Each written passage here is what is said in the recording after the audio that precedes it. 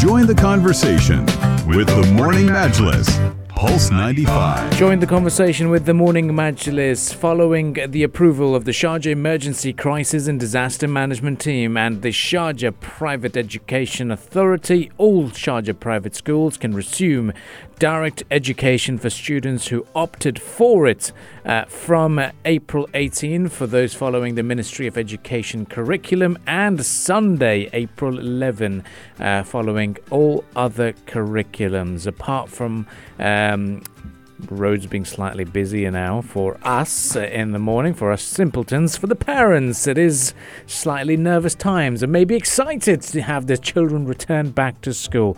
To talk to us in further detail about the plans and how things are going to be going, we have Lahib Al-Mutawalli, the quality expert at Sharjah Private Education Authority, joining us on the lines. A very good morning to you, Lahib. Good morning to you, and happy Thursday to all your listeners. Happy Thursday to you as well for all of us, but it's going to be a very busy weekend for you at SPEA because we're going to get our guidelines in place, and for Sunday is going to be the big day for us. Talk to us about what's in store and what are the key guidelines that people should know and make sure before sending their students to schools. Okay, so as we all know, since the beginning of this academic year back in September 2020, parents were given the option to choose between in-person, virtual, or a hybrid mode of learning for their children.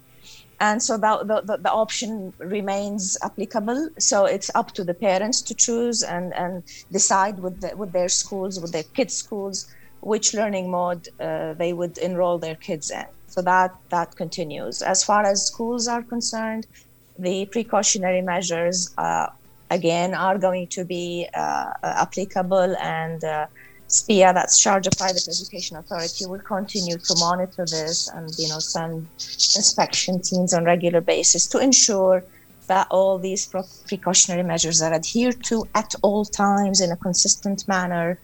As we all know, the key objective is really to limit the spread in schools and in the community as a whole, to ensure a safe learning environment for the children. And Lahib, why have we decided to start the hybrid learning system for the next term? Are things like safer now? Better? The outlook is good? Yeah.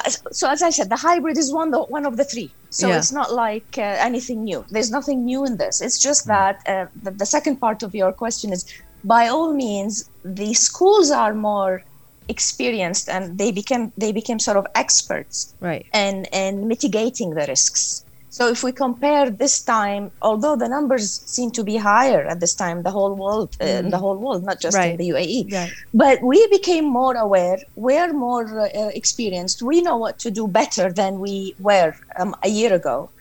And the same thing applies to schools. And actually, I mean, we constantly monitor the data, and the research very strongly demonstrates and gives evidence that when we decided on February 14th, just over a month ago, when everybody went online, that the numbers among students actually increased, meaning the schools were not the cause of the spread of the virus.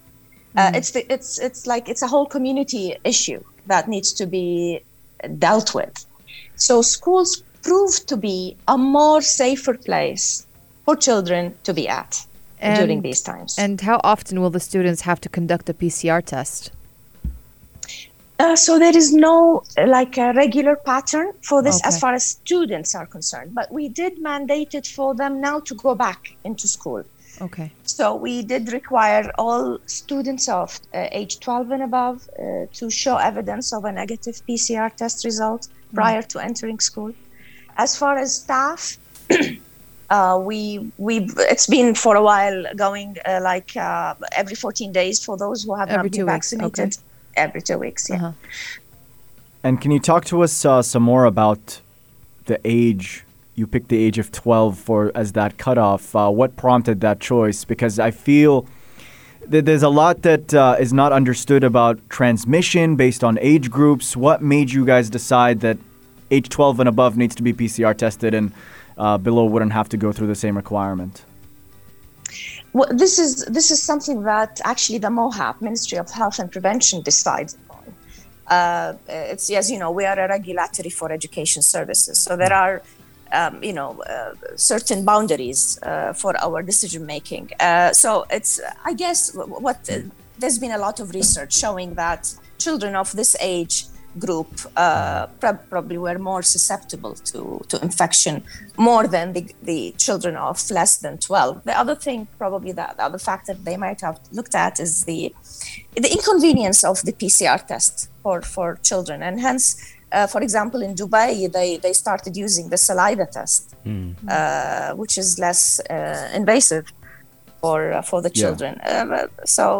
So MOHAP really decided on this. And Lahib, can you also talk to us about people's overall interest in returning to face-to-face classrooms? What have you seen so far about the desire of parents here in the Emirate? Are they more interested in returning to a physical classroom, or would they continue online and hybrid learning based on whatever data you've gathered so far? The feedback we got the moment this latest resolution was announced is like parents were very happy to, and I'm not saying all, I'm sure there will still be some parents who would still rather keep their kids at home. So, they probably need more reassurance from us and from the school administration. But there were so many emails and through our social media, SPIA social media, feedback about, showing how happy they are for this decision. And because, we all know how important school life is for the children. I mean, we, the parents, the school, the educators, they all realize it is such an important environment for, children to socialize, to build relationships, to learn these practical skills. We all now remember the beautiful school life memories, and that's not to be missed, provided, of course, there is enough measures in place to ensure a safe learning environment for the children. And so in general, even schools were happy to open doors again to schools, to children. So I'm sure they'll be very excited to be back in business now, because it's been too long since we've been away. And what's your observation of the schools? Do you think they've been they're ready now, and they know exactly what needs to be done, and the guidelines that you've provided to them? Yes, as I said, we constantly monitor this. And we've always highlighted through our communication programs to schools and to educators, there are like 5 key risk mitigation strategies that schools must adhere to at all times. And I can briefly tell you about these 5 mitigation strategies. Constant and correct use of masks. And I mean correct use of masks, because we see a lot of people, even in the community, putting the mask in a particular way, which is not the right way. Of course, physical distancing to the largest extent possible. That includes, of course, not getting into crowded areas, ensuring enough ventilation in the place. Of course, hand hygiene and respiratory etiquette, the cleaning and sanitization on regular basis. There were many cases that were, caused by use of shared material or shared equipment in schools. Like a printer that's not regularly sanitized could spread an infection. So it's these little things, if closely monitored and taken measures to ensure the safety and the cleanliness and the sanitization level of these things. Trust me, it will be it will play a big role in curbing the spread of the disease. The 5th thing about what schools have to do is definitely to ensure that a proper contact tracing is conducted by the COVID-19 school task forces, which is a mandatory thing in each school. So we trained these COVID-19 school task forces. We always communicate with them. We ensure they follow certain guidelines in ensuring, that all the school facilities are maintained and safe. And the contact tracing is one of them. And of course, this is always done in collaboration with the health authorities, who do the case investigations. So for all the parents who are listening in right now and kind of hesitant to send back their children to in-class schooling, can you rest them assured that you guys are following strict precautionary measures that are in place in school and that their children are completely safe? Okay.